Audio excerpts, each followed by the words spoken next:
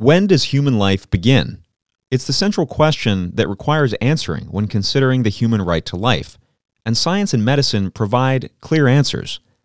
It turns out that the greater challenge lies in addressing the ethical, moral, and political responses to the scientific and medical reality of human life. Who counts? Are all human beings worthy of the human right to life? Dr. David Prentice, Vice President and Research Director for the Charlotte Lozier Institute, joins us to consider these issues and share his passion for science, medicine, embryology, and resolving human rights issues that can sometimes seem unresolvable. I'm Tom Shakely, and this is Life, Liberty, and Law.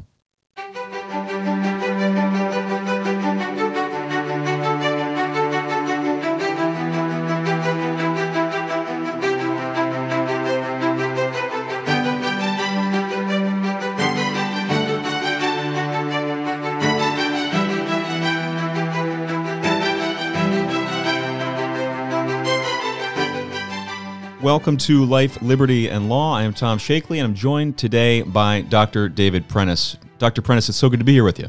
Good to be with you, Tom. And we've also got Noah Brandt here from Americans United for Life with us as well. Thanks, Tom. Good to be with you both. So, Dr. Prentice, let's start off with the simple stuff. Where are you from originally? We're in D.C. right now recording at Americans United for Life, but you're not a D.C. guy, are you? Not at all. I'm from the heartland. From Kansas. Grew up there, went to school there, and then started wandering around. Actually was at Los Alamos National Labs for a couple of years, University of Texas Med School in Houston for a while, and then Indiana State University for almost 20 years. And then while I was there, I started getting these calls about, can you explain science to me? Can you explain especially embryos and beginning of life, and then some of the weirder sorts of science, cloning, stem cells, all of these various things, as well as our topic today, the beginning of life, and what does it mean to be a human being. And so eventually came to D.C., the District of Chaos, and spent some time at Family Research Council, and then, as you mentioned before, I'm now at Charlotte Lozier Institute. We're the education and research arm of the Susan B. Anthony List.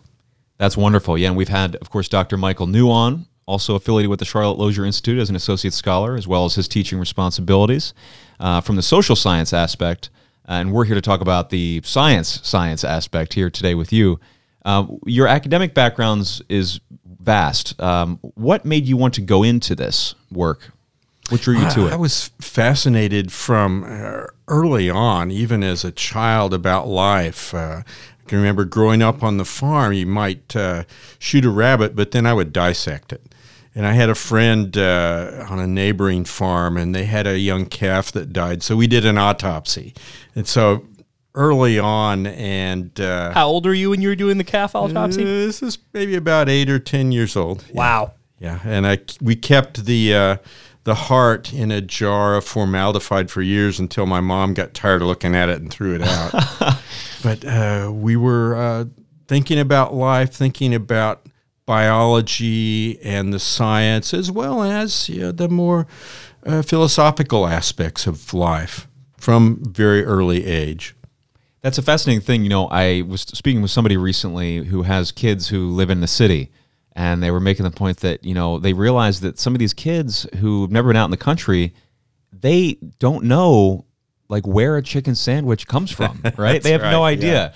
Yeah. But your background is so different from that. That's like, the heartland that we've talked with Noah before about as a St. Louis kid.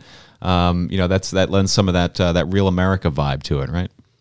It does. It really, again, growing up on the farm, you're seeing life all around you, whether it's the crops that are growing and being harvested, whether it's the animals of all sorts of kinds around you, and so on.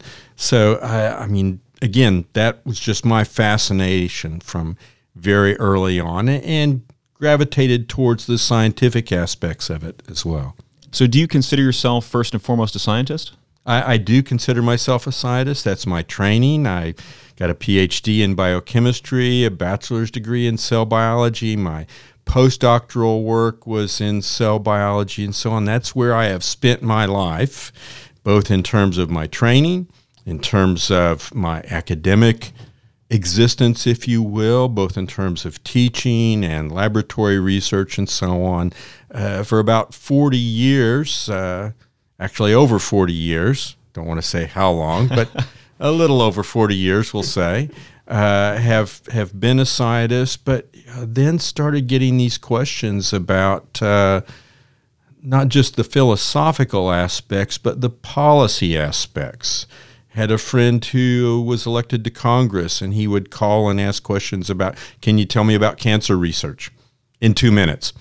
Typical politician. But, can you explain, because this was about the time in the late 90s where you had Dolly the cloned sheep, where you had stem cells, especially embryonic stem cells starting up, and trying to just explain the science. And I've always loved teaching, love being able to explain things and getting students to understand it and so on.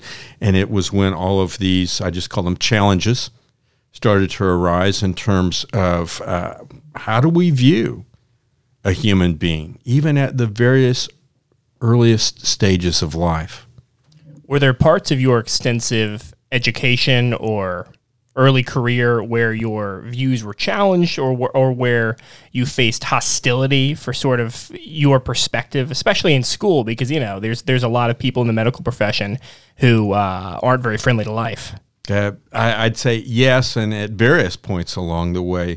Not nearly as much in terms of my training, but certainly as a professor on a secular university campus, and talking about beginnings of life and talking about the meanings of that beginning and the value of every individual human being, no matter what stage or age and so on. And I can remember not so much from the students, but certainly from my colleagues being challenged about that. And at one point, I had a sabbatical, and I was engaged in part of that sabbatical with the policymakers and in trying to explain the science to them, but pointing out the real biological facts.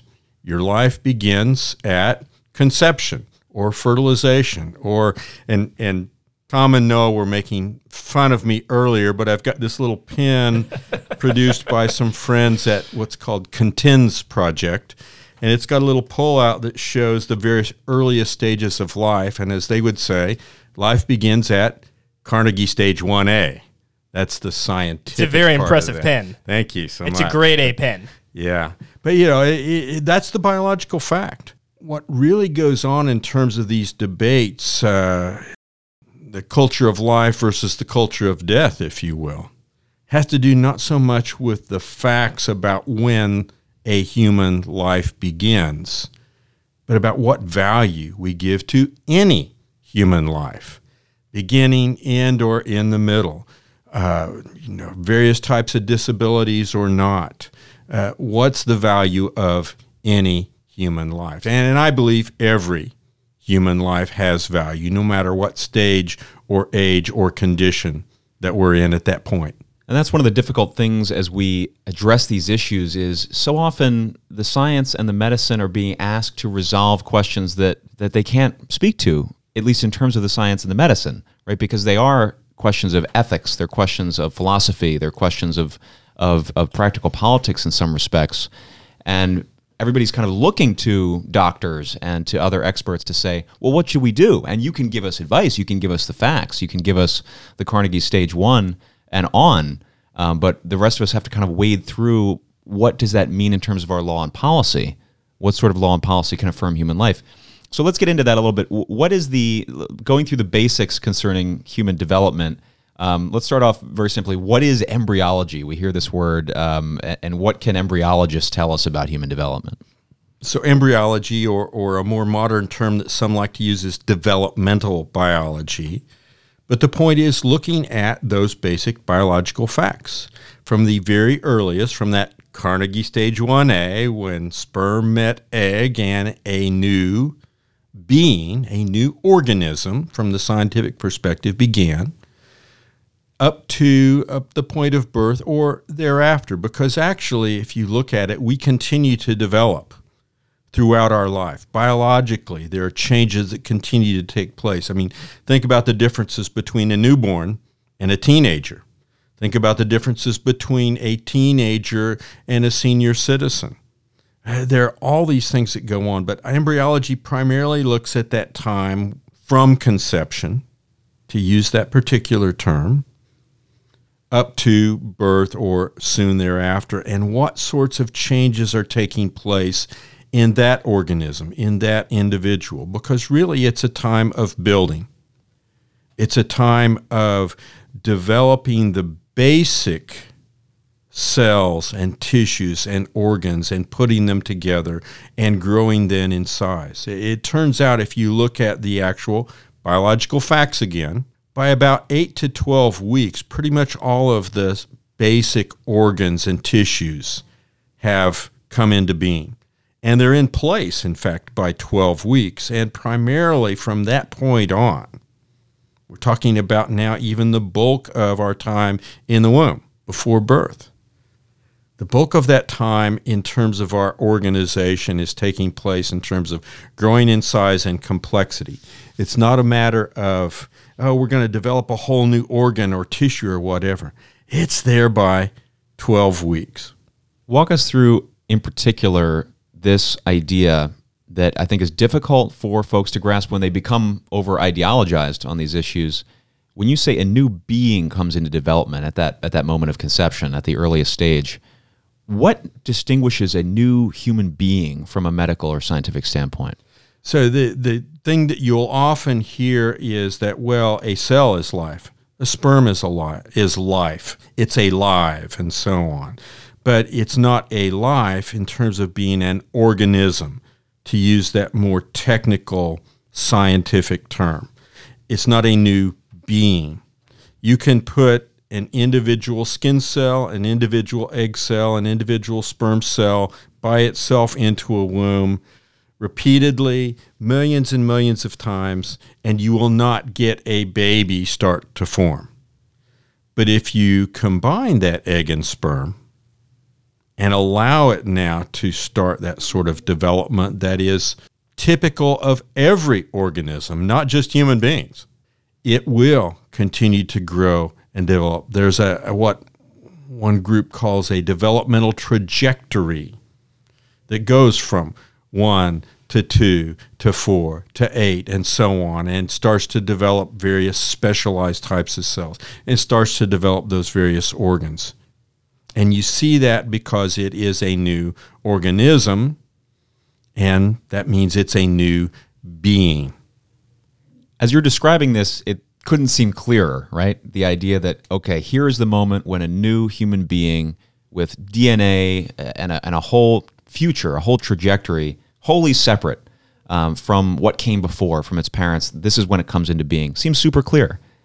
What explains, do you think, this gap, this chasm, really, in knowledge between sort of what the culture believes broadly, and what the science tells us about human development? Is this a case where we haven't been formed in, the embryological or information, or is this something else? Is there something else going on here? I think it's a willful deception and misinformation in the culture to say, we don't really know when a life begins, when a human being is formed.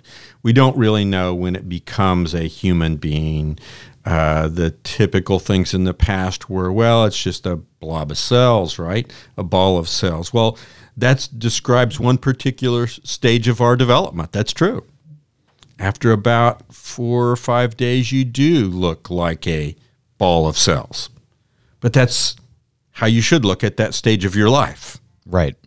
And that's how pretty much any organism looks like at that stage of life. So, it again becomes a matter of, I don't think we have been educated in general in terms of public education about what the actual stages of development are, of embryology, of life. And I think there is this strand that has continued to run through it in terms of deception. You catch glimpses of truth, even from those who favor human destructive types of research, in particular something like embryonic stem cells and so on. There was a hearing a number of years ago when then Senator Brownback asked not the typical question that you usually get, when does human life begin, but turned to the scientist who was in favor of embryonic stem cell research and said, "Doctor, when did your life begin?" And being an honest scientist, he said, "Well, at conception, at fertilization, but I can't hug an embryo." Wow.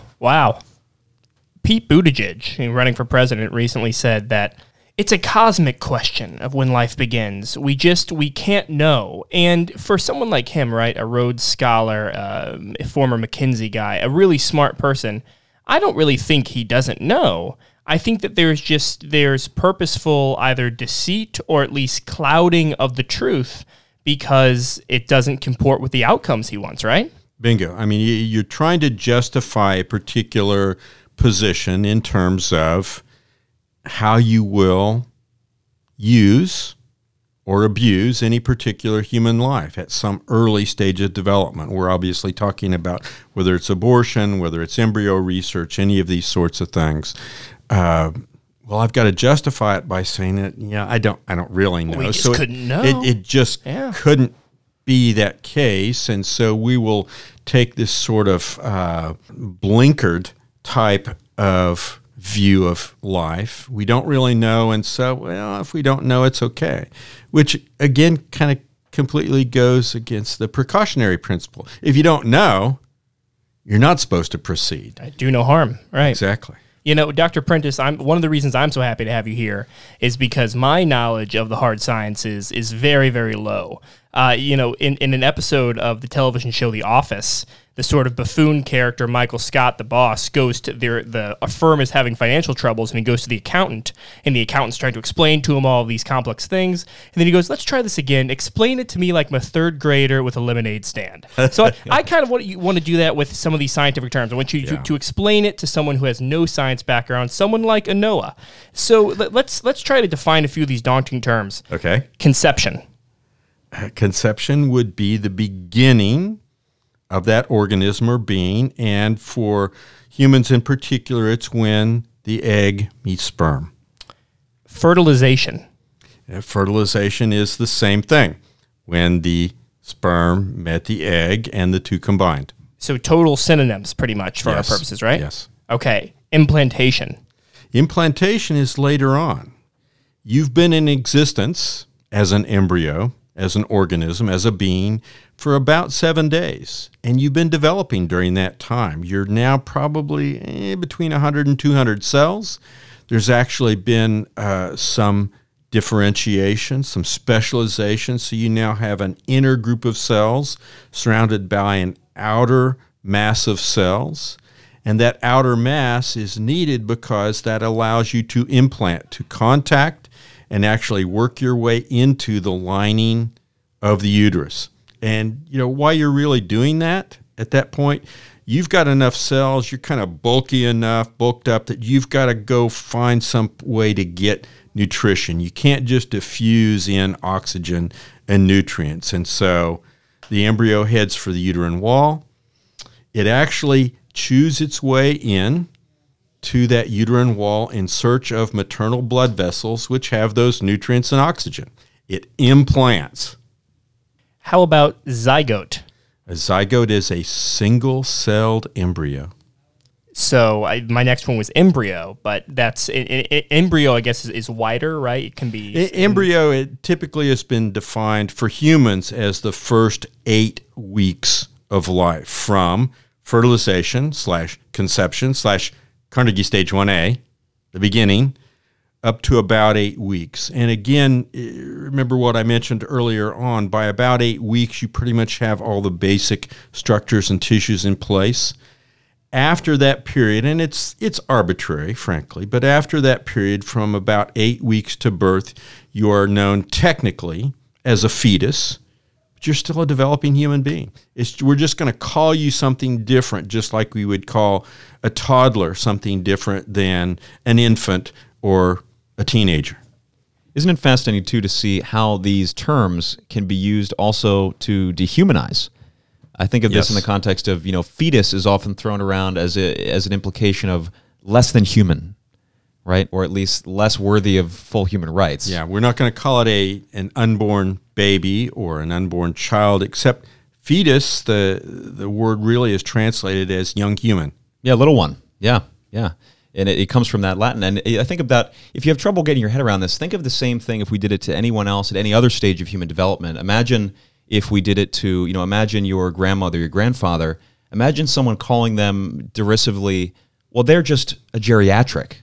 Yeah, They're not a person. Exactly. They don't have the same rights we do. They're a geriatric, just like they're a fetus. Immediately becomes clear that's deeply demeaning, right? That's not what we want to do. But we do it all the time when it comes to the child in the womb.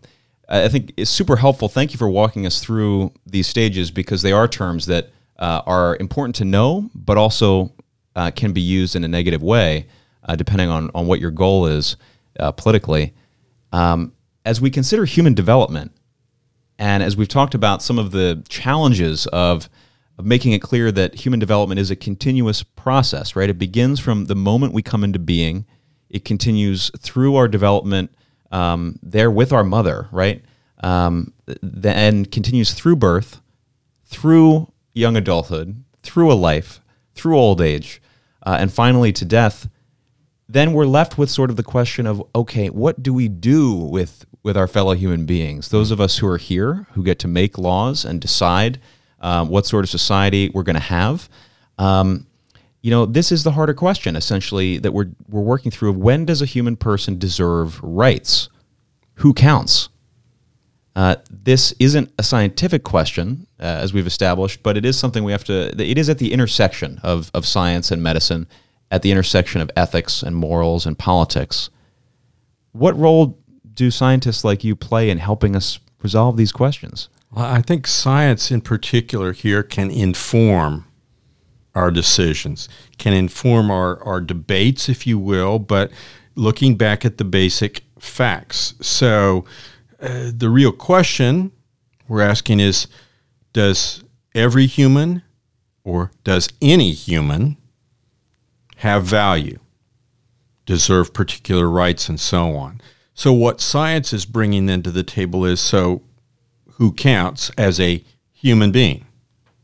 Because whether you say every human has rights and value and we should be treating them with respect and dignity, or are only some humans, some characteristics, whether it's biological, whether there's some sort of physical, whether there's some sort of mental type of thing in terms of whether we're going to give anybody rights. But it does come back to if this is a human being. And so I think especially science can bring that to bear. Science can also help inform the other parts of the debates in terms of you're saying, well, is this a true distinction between human beings? Let's take the example of Down syndrome. Now you've got somebody with another chromosome. Wait a minute. Is that a human being? Oh, yeah, it is a human being. These are individuals that count as human beings. So are you going to give them rights? What about one of the other sorts of chromosomal differences? What about other sorts of just genetic differences that aren't whole chromosomes? What about developmental differences that crop up not because of genetics or chromosomes, but simply because of some exposure, some experience, if you will, in the womb or afterwards? You could do the same thing for people that are already born. If I lost both my legs in some sort of accident, am I not a human anymore? Well, the answer is I am still a human, obviously. You haven't changed my being simply because of some physical characteristic and so on. Is somebody in a coma? Now you've got something that's a mental type of difference, perhaps, certainly a physiological difference. Does that mean that they're not a human being? Does somebody with diabetes not a human being? There's a genetic change here, or a physiological change. So science can, I think, speak to that whole debate about who counts as a human being. I think especially as we consider the rights of the disabled, there's a tremendous push in the United States and elsewhere that essentially says that the degree of your ability or disability sort of correlates in practice, if not necessarily explicitly in law, with the degree of protection you receive, right? I mean, I think people face this every day. They realize when they maybe encounter a situation with a loved one or themselves, they suddenly find themselves saying, hey, wait a minute, why am I being denied care? I'm still here. I'm still a person. I need this help. Yeah. And it's interesting because, we are seeing this unfortunate trend towards less care. But in fact, from the very foundation of this country, it's actually been more a maxim that the most vulnerable are the ones that we protect the most, as it should be. All right, so how do we approach this conflict of rights-based arguments? The idea that enforcing protections for the unborn, is said to infringe maybe on the rights of the mother. What is the proper medical response to an argument like that? Well, I think it still comes back to what's the basic biology. Is this a human being? Is it an individual human being? Well, the answer is yes and yes. This is a new individual in space and time. I mean, if you think about it, identical twins or clones, if you want to go to some of the more interesting challenges that we face now. Three-parent embryos, all of the various kind of stranger and stranger science we start to look at too. But the basic question still comes back to, is this a human being? Is this an individual? And the answer is, in every one of those cases, from that very beginning on through the rest of development, including the development postnatally, after we're born, and as we continue to mature and age, and even senesce. This is an individual human being, a new individual in space and time. So I think that's the basic fact. Science then can't answer any of the further questions about philosophical, theological, or even policy. We still have to, though, look at what's our bedrock principle. And if it's that every human being is valuable and deserves protection, science gave you your answer already. So here's an edge case, right? You say, one thing you'll hear frequently is that, well, the developing child in the womb is the equivalent of a parasite on the mother, right? What's the response to that? Well, that's not biologically accurate, we'll put it that way. Here's a new individual in space and time. The way mammals develop and grow is there is a period in our early life where you are sheltered and developed inside the mother's womb. That's not a parasitic situation. That's a normal embryological situation. And we have to realize that here's another individual. And what rights does that individual have? It's not a matter of acquiring certain rights. As a human being, you have certain rights. Yeah, I think when you look at it in that context, understand that as the developing child is being sheltered by the mother, it's found literally a home, a place to develop, a place of welcome, we hope, as it enters into these early stages of human life. And when you then consider that across the spectrum of human development, I think it becomes easier to tie in how we should respond in a life-affirming way across the spectrum of the sort of issues you've outlined, whether that's somebody experiencing a coma, who needs care and attention to come out of that, whether it's somebody like a Terri Schiavo, whether it's somebody the recent news was a Paralympic athlete who competed in the 2012 Olympics and really distinguished herself, just availed herself in Europe of euthanasia because of an advancing illness. When we look at this and we say, what is the thing that can bring us together? It's a re-recognition that we always need to provide a home for one another, a shelter, that it's a normal, healthy human thing biologically, but also socially and culturally, to ensure that we're providing places of welcome, places of refuge for people who need it, whether that's the child in the womb or whether it's somebody at another stage of human development. That's right. We talk about the human family and very glibly at times, but we really are a family, and a family takes care of each other. That's the only way they remain a family. And from, whether we're talking about the small, close-knit nuclear family now or the entire family of humanity, that value we place on others is so important. And if we really are living as a family, we should be protecting and nurturing and valuing every other member of the family. Dr. Prentice, Tom and I aren't really on the same plane as you are with the understanding of the deep scientific and medical realities, right? But there are some people who are. And a lot of people agree with you, but there are people on the other side, right? Like Planned Parenthood and the Guttmacher Institute have scientists and doctors and researchers who they put out there and promulgate their opinions, right? That comport with a very anti-life, pro-abortion view. Have you had the chance to engage with well-credentialed, potentially well-meaning people in your field on the other side? And are you really disagreeing on the facts? Or are you just disagreeing on how you interpret the facts? The short answer is yes, a number of times to engage, we'll say, with folks on the other side of this debate. And I don't really think we are disagreeing on the basic scientific facts. What we disagree on is what value we place on any individual human being. So whether we're talking about aborted fetal tissue research, whether we're talking about embryonic stem cells, whether we're talking about fetal pain and the existence of that while we develop in the womb and when people acquire that sort of ability to experience pain. And you can look at all these various subjects that are, again, sort of current points of debate or challenges. You find that we don't really disagree on the basic biology. It's the interpretation and what value you place on that entity, if you will.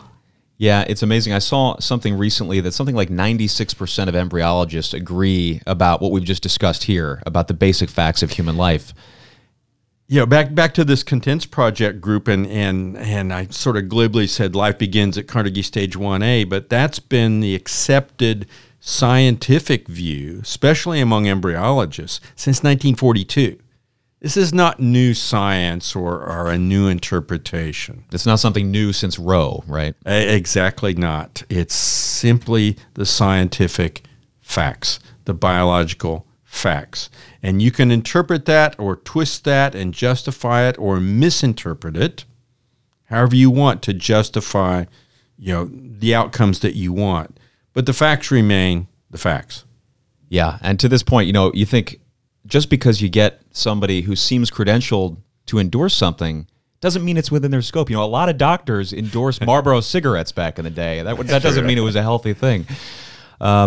So, Dr. Prentice, like Catherine Glenn Foster here at Americans United for Life, you travel quite frequently around America to different states, speaking with lawmakers and policymakers, testifying concerning protections for the human person. Can you tell us about any particularly impactful experiences you've had over the years? It's kind of interesting, especially out in the States, have been some of the most interesting sorts of discussions, especially with policymakers. I can remember one state, upper Midwest, where I actually had a lawmaker approach me and go, I used to believe this sort of thing, that this really wasn't a baby, this really wasn't a human being in the womb. And then we had our first ultrasound of our first child. And I realized, that's a baby in there. And this was someone who had been very much on the other side of this whole abortion debate. And said, when I actually looked at this individual in the womb, I realized, that's a baby. I can remember another instance in Kansas. We had, back in 2013, helped the legislature organize and pass a law to develop what's called the Midwest Stem Cell Therapy Institute. They are dedicated to coming up with treatments and therapies using adult stem cells. No embryonic stem cells, no aborted fetal tissue, just the ethically derived types of cells, which, by the way, are the ones that work and the only ones that work. So every year we're supposed to go back and report on progress. And after a few years, we went back, and in the committee meeting, we were presenting, and the legislators are very warm and welcoming, I might say. Doesn't matter what side of the aisle they're on, because they saw the results. But the ranking member at the end of our presentation said, when this first came up, I thought this was all political and ideological, and trying to get, ideological and religious ideas in here in terms of the science. He says, but I was young, and I see now that all of this stuff is real, and the ethical is the successful. And I wish you all the best, and I think we ought to provide even more support for these types of projects that are life-affirming and life-saving. Yeah, you've seen that with the stem cell debate over the past few decades as this has grown up, especially 20-some years ago. I think back, I'm from Pennsylvania. I think Arlen Specter, our senator, was a big proponent. He, his approach, the way he kind of positioned, he says, we just want to do everything we can. Mm-hmm. But of course, his attitude was to fund things that were ideologically driven, sort of the same fear that this lawmaker that you just mentioned had about adult stem cells. But adult stem cells have worked, and they are working. Yeah, it's somewhere over 2 million people have been successfully treated now with adult stem cells around the globe. And as far as evidence of any success with embryonic, 0. I remember in 2004, this was a really contentious issue, and it was being promulgated as sort of a panacea that could really change the landscape. I remember in the Senate race in Missouri between Claire McCaskill and Jim Talent, the actor Michael J. Fox, who has Parkinson's, cut a really great ad, or great for Claire McCaskill, for the McCaskill campaign, saying Jim Talent, doesn't want to fund embryonic stem cell research, and this could literally save my life and save other people with Parkinson's disease's life. And that just hasn't turned out to be the case, right? Not at all. And in fact, subsequently, Mr. Fox, on I think one of his shows, actually came out and said, I don't think embryonic stem cells are going to treat anybody. I'm looking someplace else in terms of my cure, my treatment for Parkinson's, and basically repudiated that. And in fact, that's been the case for a number of hardcore scientists who at one point had very much backed embryonic stem cells because, as one U.S. senator put it, had the potential to cure all known maladies. Talk about a little bit of hype, maybe. A little bit of hyper. Yeah, but what you found is, again, that even the scientists who had originally backed it have decided that it's probably not going to work out. Dr. Jamie Thompson from University of Wisconsin-Madison, Mr. Human Embryonic Stem Cell, was the first one to successfully culture human embryonic stem cells and maintain them in the laboratory. After about 10 years, he was the second one. There was a Dr. Yamanaka in Japan, the first one to show that you could make the equivalent types of cells, but from a piece of skin, and add a couple of genes and so on. And in point of fact, Dr. Thompson had a private sort of commercial laboratory. They were going to do all these great things with embryonic stem cells. His lab now doesn't use embryonic stem cells at all. This is Mr. Human Embryonic Stem Cell, but now they use this it's called an induced pluripotent stem cell that you can make from skin and whatever. And he's not the only scientist that's moved that direction. Dr. Yamanaka, I want to throw in here in terms of our discussion, was asked why he came up with this. Instead of using embryos, said, and he told this to the New York Times of all places, said, I went to a colleague's lab, I looked through the microscope at a human embryo, and I thought, there's such a small difference between that embryo and my daughter's. And we can't keep destroying embryos for this kind of research. There's got to be a better way. That's incredible. The humility, too, right? Yeah. I mean, it just, he as a leader, but numerous scientists who have more quietly, but still switched their whole pathway from destroying and utilizing embryos for this type of research and doing something that there are no ethical problems with it. And it's very important to underscore here, too, the embryonic path hasn't failed for lack of funding. It's not at all. Yeah, it's not as if this has not been explored. It's not as if it hasn't been tried. It's that the adult stem cell path is providing results. What are some of those results of adult stem cells? What are some of the success stories? Oh, man, there are a lot. And we actually, if I can put a little plug in here, we've put together a website called stemcellresearchfacts.org, where we've tried to have the patients tell their story. Instead of me giving the dry scientific facts, you have a patient who was treated for stroke, who basically was paralyzed on one side of her body, had a problem, a severe problem with her speech, bad enough that she was embarrassed. She didn't want to get married to her fiancé because she couldn't walk down the aisle and so on. Was treated with adult stem cells directly injected into the damaged part of her brain from the stroke. And this was not a new stroke. She'd been that way for a few years. She now has very few impediments and has been married and has a baby. That's incredible.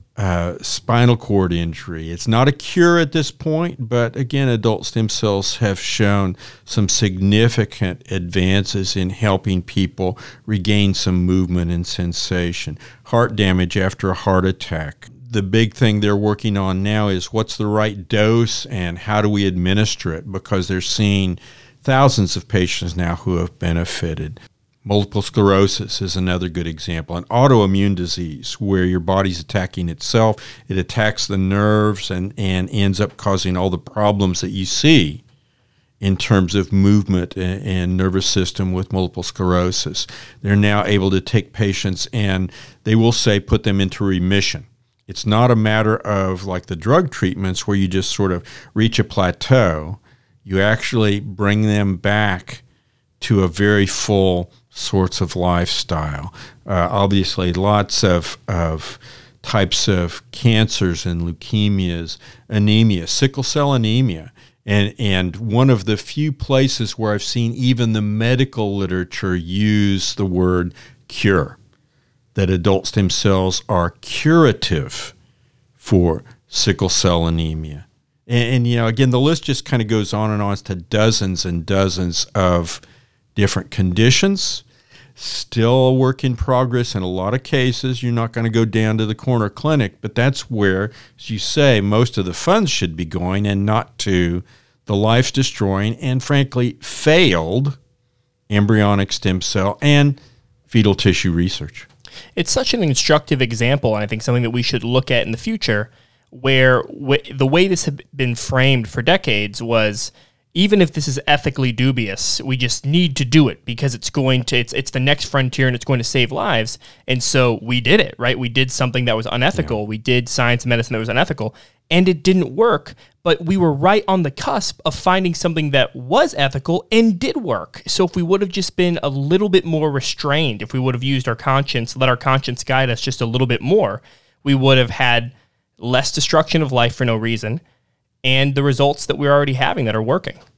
Yeah, exactly. What you find out, surprise, surprise, the ethical pathway turns out to be the one that works and helps patients. And I'm sorry, isn't that what National Institutes of Health is supposed to be about? And what we're supposed to be doing with medical research is trying to put the patients first and help them, which ends up helping, again, all of us in this family of humanity.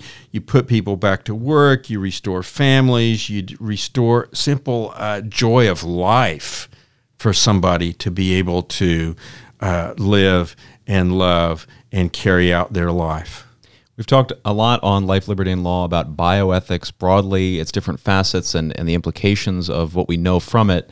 We've also talked about human flourishing, right? And that's where this intersects with politics because, you know, at the end of the day, there's not really so much good politics and bad politics. Politics is, or should be, about human flourishing at the end of the day, how to achieve the human good and how to share in a common good that elevates all of us in the society that we share a part in. And so I think as we're considering these issues, it's helpful to do exactly what Dr. Prentice and Noah, you're talking about in awakening the conscience on these issues that we do have some scientific data on, but that we need to turn over in our hearts and come to conclusions about, especially when either we're confronted with an issue in our life, whether maybe we see an incredibly moving advertisement, something like that Michael J. Fox ad from so many years ago, and when we're asked and trying to be persuaded on an issue so that we can come to a reasoned conclusion that does do good and avoid harm. Yeah, and the phrase we want to cure at all costs. At all costs. Well, that's a tremendous cost. And that's an ends justify the means way of thinking. Exactly. And instead, and this is where science intersects again with things like ethics, with things like funding and economics. Policy is not just about the science and the ends justifying the means. It's about promoting the common welfare. It's about human flourishing, as you mentioned. And our prayer is that politicians look for the policy that is going to actually promote human flourishing, not just the best outcome for the most people, but all human flourishing and protecting, again, the most vulnerable. Well, we're going to share that graphic of all the Carnegie stages of development so that everybody can see that and learn more about that information. And you're also teaching. You're teaching the next generation, right? You teach here in Washington, D.C. Trying to, yeah. I teach a graduate course where basically we're trying to bring people up to speed in terms of some of the basic embryology, genetics, current challenges, and so on. But now they can just listen to this podcast. Well, there you go. No, they still got to come to class and do the exams. And right. But the idea is to bring them up to speed so that they can engage in a thoughtful and wise manner to try and again promote good policy and human flourishing.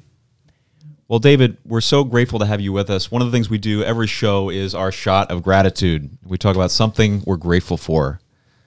What is something you're grateful for, Dr. Prentice? I think I'm grateful for the fantastic colleagues I have in the pro-life movement.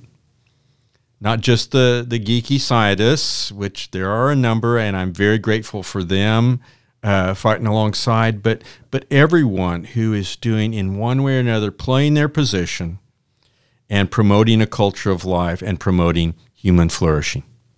Beautiful. Noah, how about you?